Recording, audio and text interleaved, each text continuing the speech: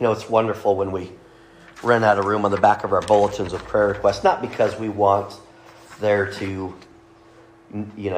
be so much going on. Sometimes there's joy in the quietness, but, when we have a God, since we have a God that we can lift up our prayers to, it's great to know that we can fill a page with our requests, know that every single one of them gets there. And that's not because I've got any magic power, any magic connection to God. It's because he says when we get together like this, when we pray together as a congregation, that carries some weight up to him. But I never, ever want to take place of the prayer life you have at home, your opportunity to speak directly to God, because that is a part of the message of the cross, is that we have a God that we can have this personal, intimate, direct relationship with. So never miss an opportunity to speak to your Father who loves to hear from you.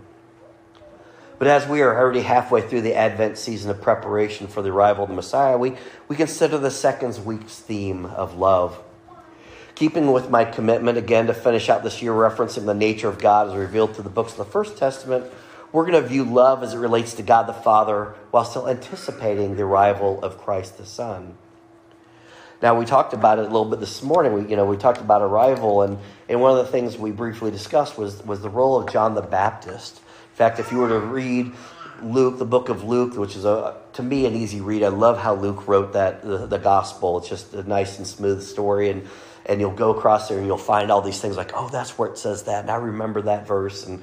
But it really doesn't start with the story of Jesus as much as it starts with the story of John, because John was the one who came to make a way, to prepare the way, to announce the arrival. And Advent, in a lot of ways, is the season of what John did, as we prepare the way for the coming of the Messiah.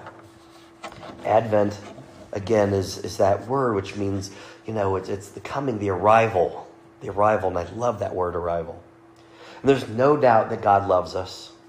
It is the overarching theme throughout the Bible, from creation to final judgment and everything in between, either directly states that God loves you or is a reflection of his love for you.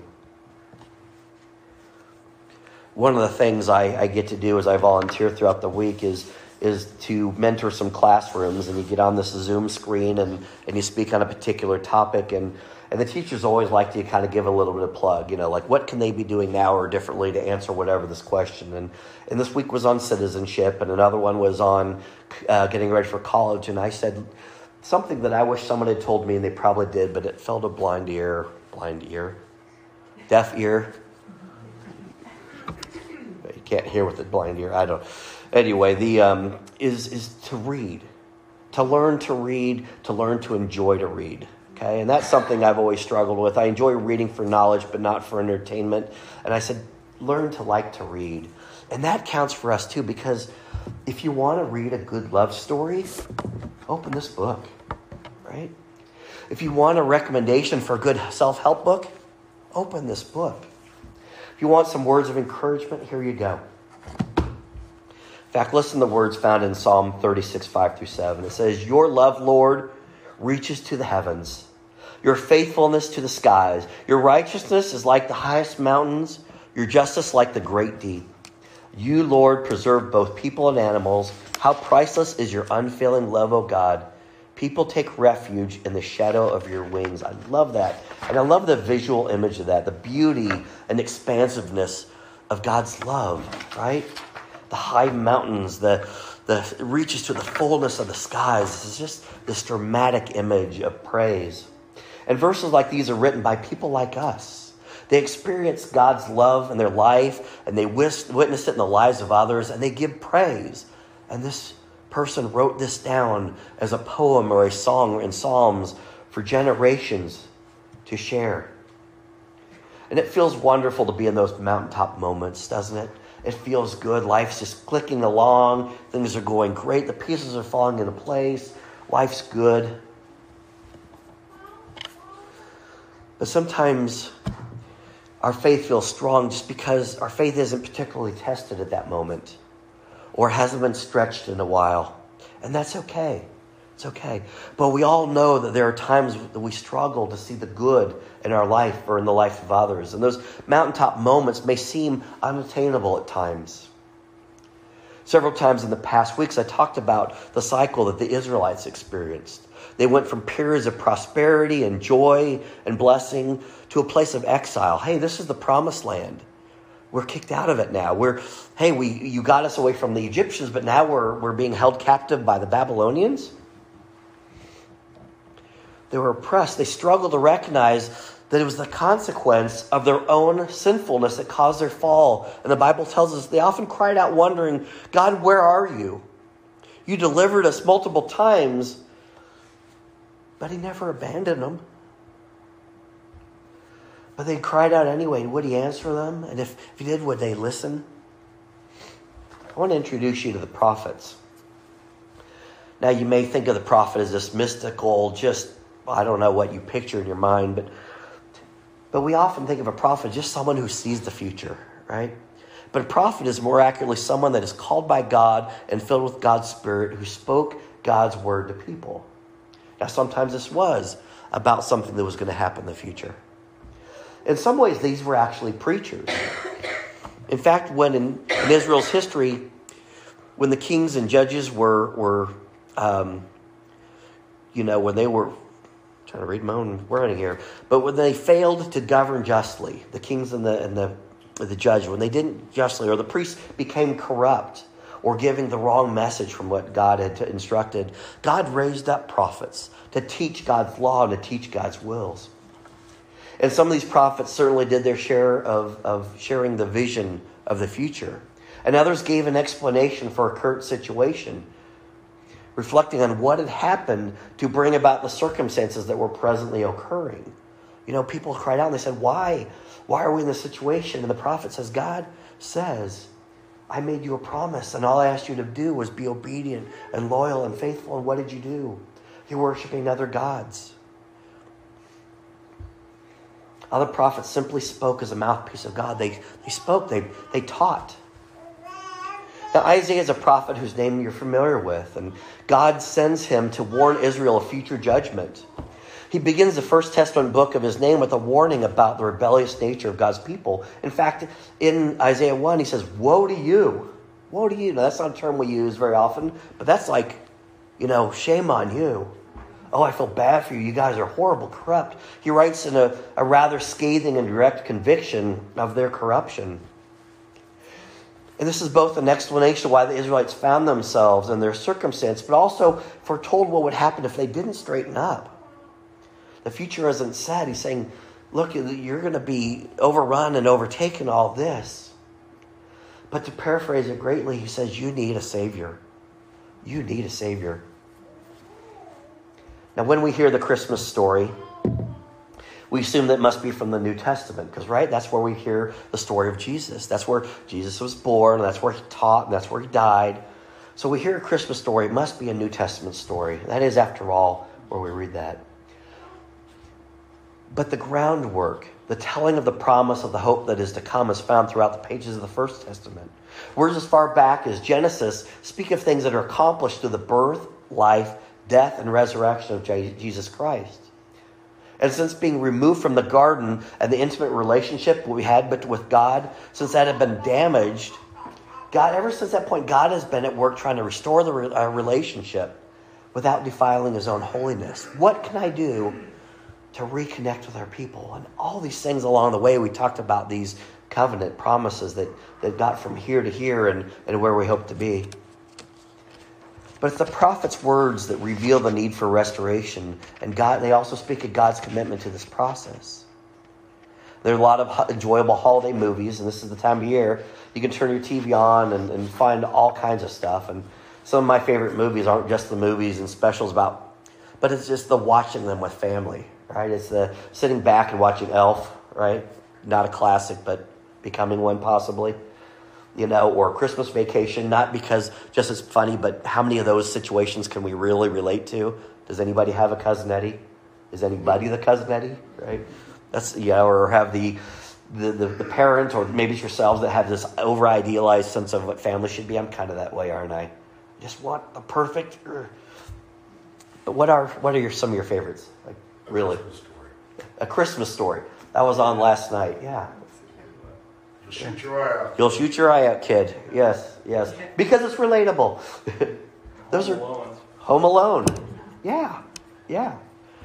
I mean, we've already watched Elf, and we watched Die Hard. Arguably not a Christmas movie, but some say it is. It's released on Christmas. That's and I remember enjoying the magic of the Rankin Bass shows, right? The little claymation, stop action Rudolph and Frosty and all that.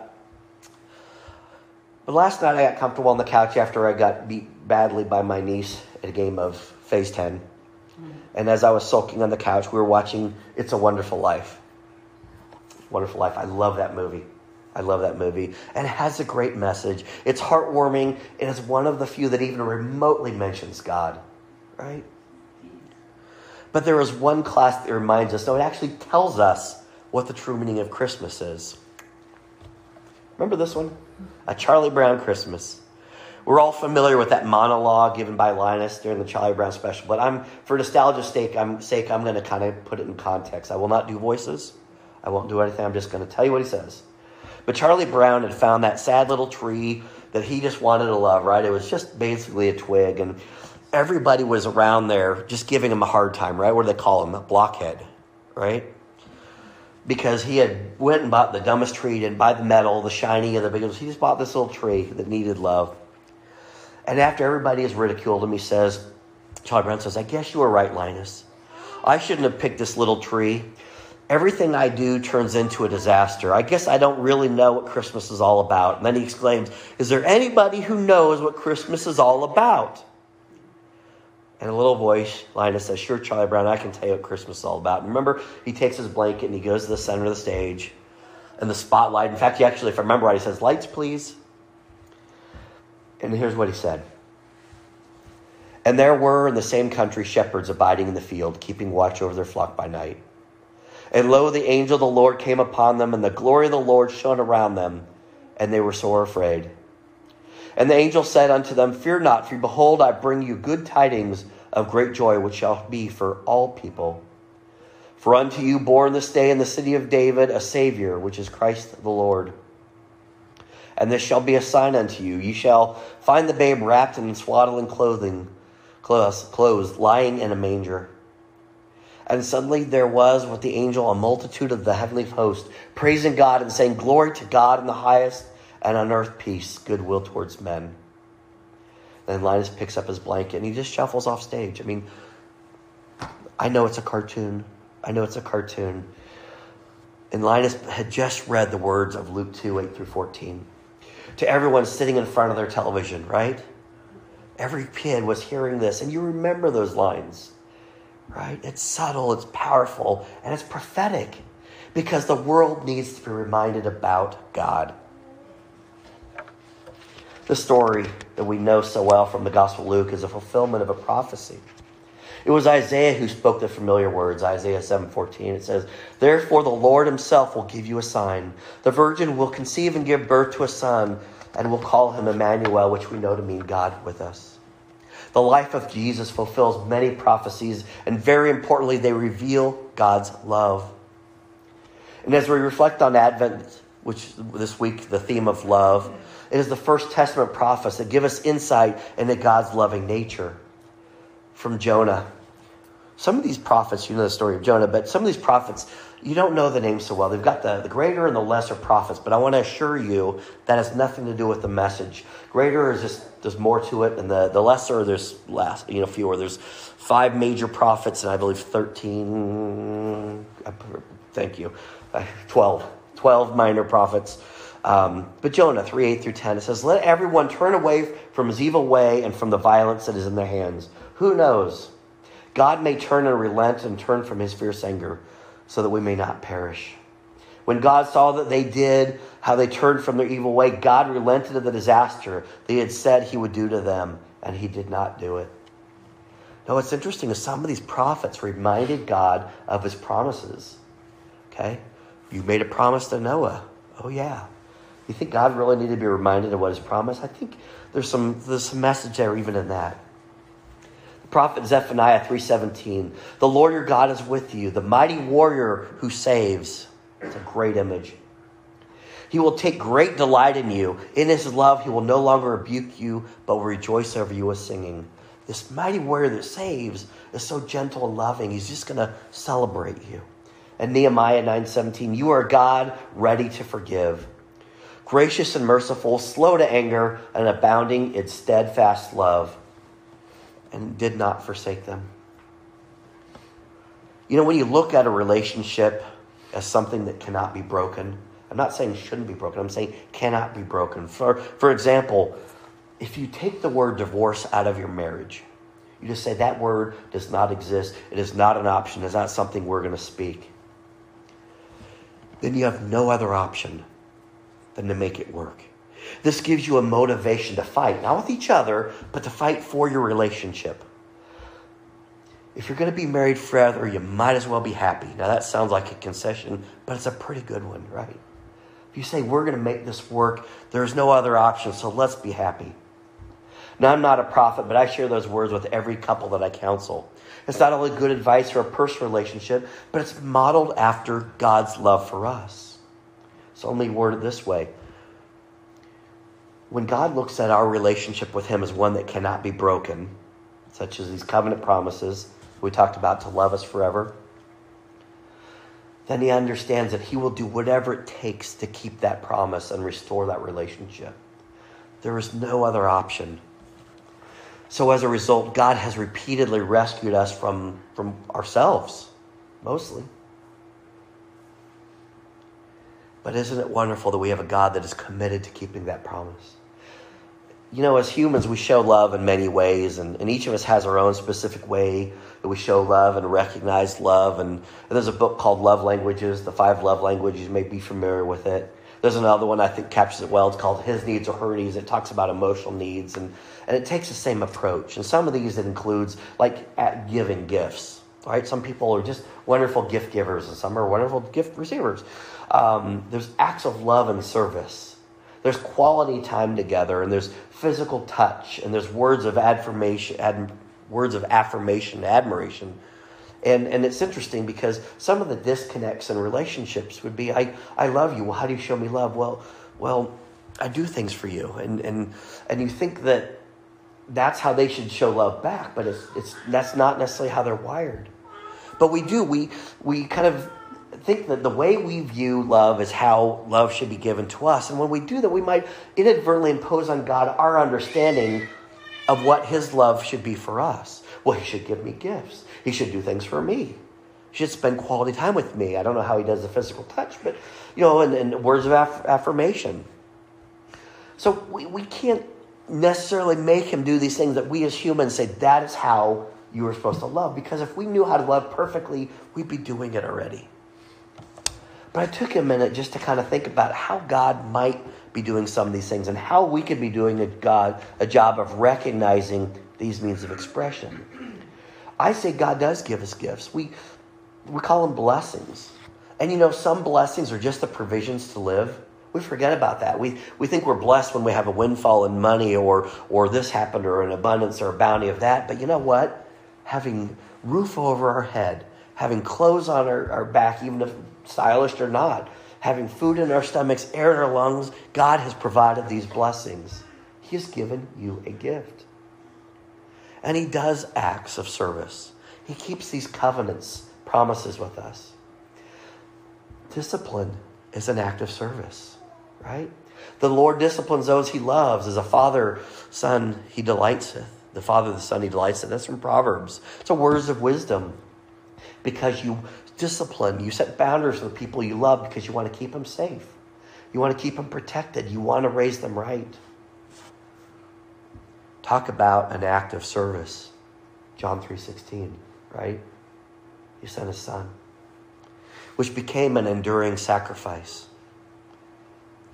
Quality time, yeah, he does that. He will meet you wherever you are. If you're here on Sunday morning, you say, God, are you here? Yeah, I'm here.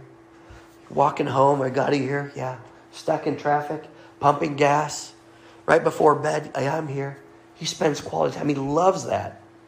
And he remains with you. In fact, Isaiah 41:10, the prophet, fear not, I am with you. Be not dismayed, For I am your God. I will strengthen you. He says, I will help you. I will uphold you with my righteous right hand. If you don't feel like you need his help at that moment, it's because you've already been getting it. Because you're in a good place. How does God touch your life? Well, he sent the Holy Spirit to dwell within you. You ever felt an overwhelming sense of peace, especially when it defies all logic? It's touching your heart. And he speaks to you. It's been written for you. He speaks through others. You ever get that word of encouragement? The person who says the right thing at the right time you need to hear? That nudging? You ever been that to someone else? You ever prayed to God and he's talked back? Now, I joked the other night, the voice in my head. I have two voices in my head. One sounds like her. The other one sounds like George Burns. I think we're all old enough to know what that means. God doesn't sound like George Burns. Sometimes it's a whisper. Sometimes it's an image. Sometimes it's an overwhelming sense. So when we pray during offering time, God, what is it you need me to do? He may not say, thou shalt give more money, or thou shalt go volunteer. He might just say, put something on your mind. That's God speaking to you. And all these times there's a part we play, right? We recognize God for what he's doing. We thank him for who he is. We accept these wonderful gifts. And we return it with kindness, with obedience. Obedience to him, obedience to do what he's asked us to do in our lives and for others. And this is a good model for our prayers and in the way we lead our lives. But I want you to listen to some more of the words of the prophets who reflect on God's love for us. It's this. But you, O Lord, are a God merciful and gracious, slow to anger and abounding in steadfast love and faithfulness. We're recognizing you, O Lord. We're thankful. We're accepting that steadfast love and that faithfulness. The Lord is good, a stronghold in the day of trouble. He knows those who take refuge in him. He says, I will be glad and rejoice in your unfailing love, for you have seen my troubles, and you care about the anguish of my soul. From Isaiah 43, 1-3. He says, but now, this is what the Lord says. He who created you, Jacob, he who formed you, Israel. Do not fear, for I have redeemed you. I have summoned you by name. You are mine. When you pass through the waters, I will be with you. When you pass through the rivers, they will not sweep over you. When you walk through the fire, you will not be burned. The flames will not set you ablaze. For I am the Lord your God, the Holy One of Israel, your Savior. I give Egypt for your ransom, Cush and Seba in your stead. Scripture is full of these promises, these foretellings of what obedient life is met with. Prophet Ezekiel 34, 15-16, he says, I will tend my flock and let them lie down. This is the declaration of the Lord God. I will seek the lost, bring back the strays, bandage the injured, and strengthen the weak. But I will destroy the fat and the strong. I will shepherd them with justice. Man, we have a powerful God. It's so good he's on our side. Last one, Isaiah 54:10. For the mountains may depart and the hills be removed, but my steadfast love shall not depart from you, and my covenant of peace shall not be removed, says the Lord, who has compassion on you.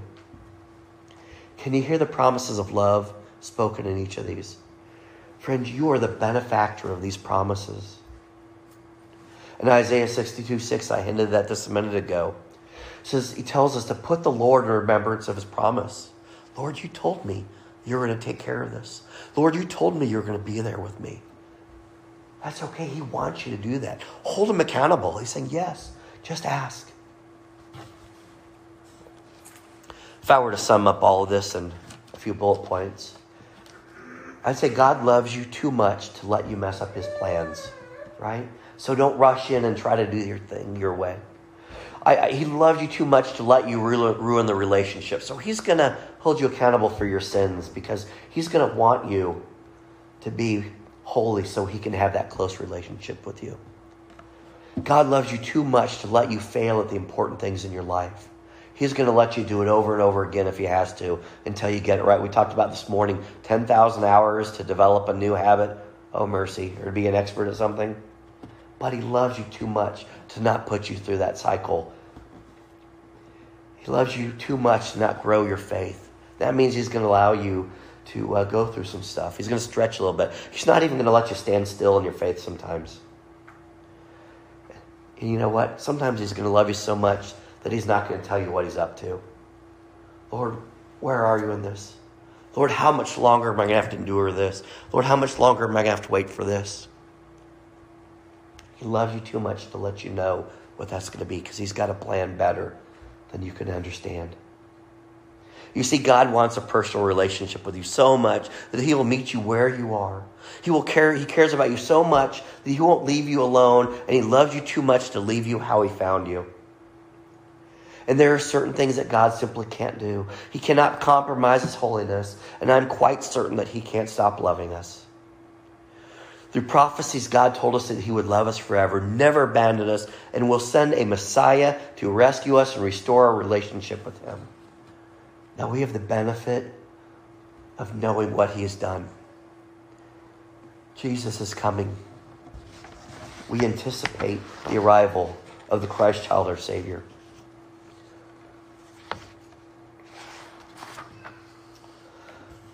Through his actions, God's actions, including the sacrifice of his Son, we have security in God's love now.